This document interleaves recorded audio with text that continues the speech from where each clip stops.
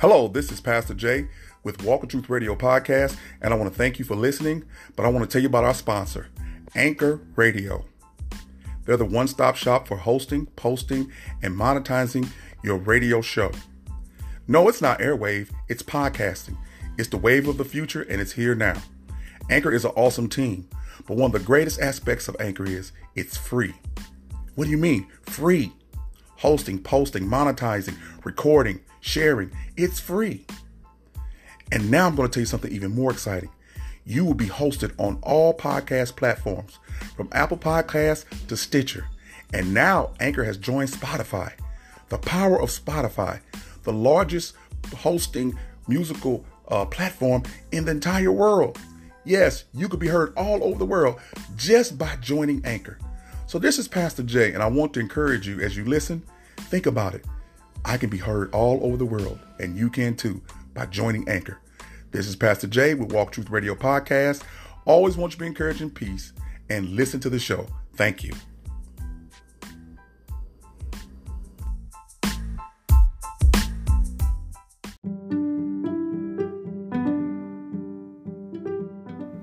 This is your 1 minute encouraging word for Thursday. It's inspired by 2 Corinthians 12 and 9. And it says, "My grace is sufficient for you, for my power is made perfect in weakness." And then Paul responds, "Therefore I will boast all the more gladly of my weakness, so that the power of Christ may rest upon me." We are all going through situations where we feel weak and defeated. And we want God to lift the burden from us. We want God to deliver us out of the situation that we're in. Not really understanding how God's grace, his favor, is made perfect in our weakness. How's that possible? How's it that when I am weak, I can actually become strong? It's because when I'm weak, I turn to Christ. There's somebody sitting across from you right now, or somebody that you're working with. They feel defeated, left out, abandoned, marginalized. They don't know what to do. They may be going through an illness or something has happened in their family. They just feel drained. They're weak.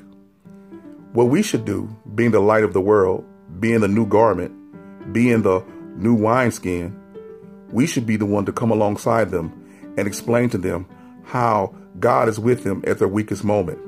And the strength of God and encouragement of God can be visibly and noticeably seen in their problem if they search for him. If they look for God, they'll find him. But oftentimes, God is there in our weakest moments.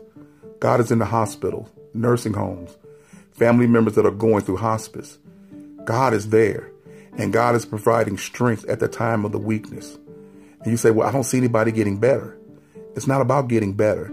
It's about getting closer to God and having the relationship with God. Oftentimes, our best relationship times with God is during our weakest moments. And we need to appreciate those and boast even the more that in my weakest moment, I felt the power of God in my life. And I leaned on him and he guided me through. And now I'm out of the situation. This is Pastor Teacher Dr. James Sutton of Walk of Truth Christian Fellowship Church and Walk of Truth Ministries. I want you to be encouraged and be blessed. And when you're weak, look for God because he'll give you the strength. Peace.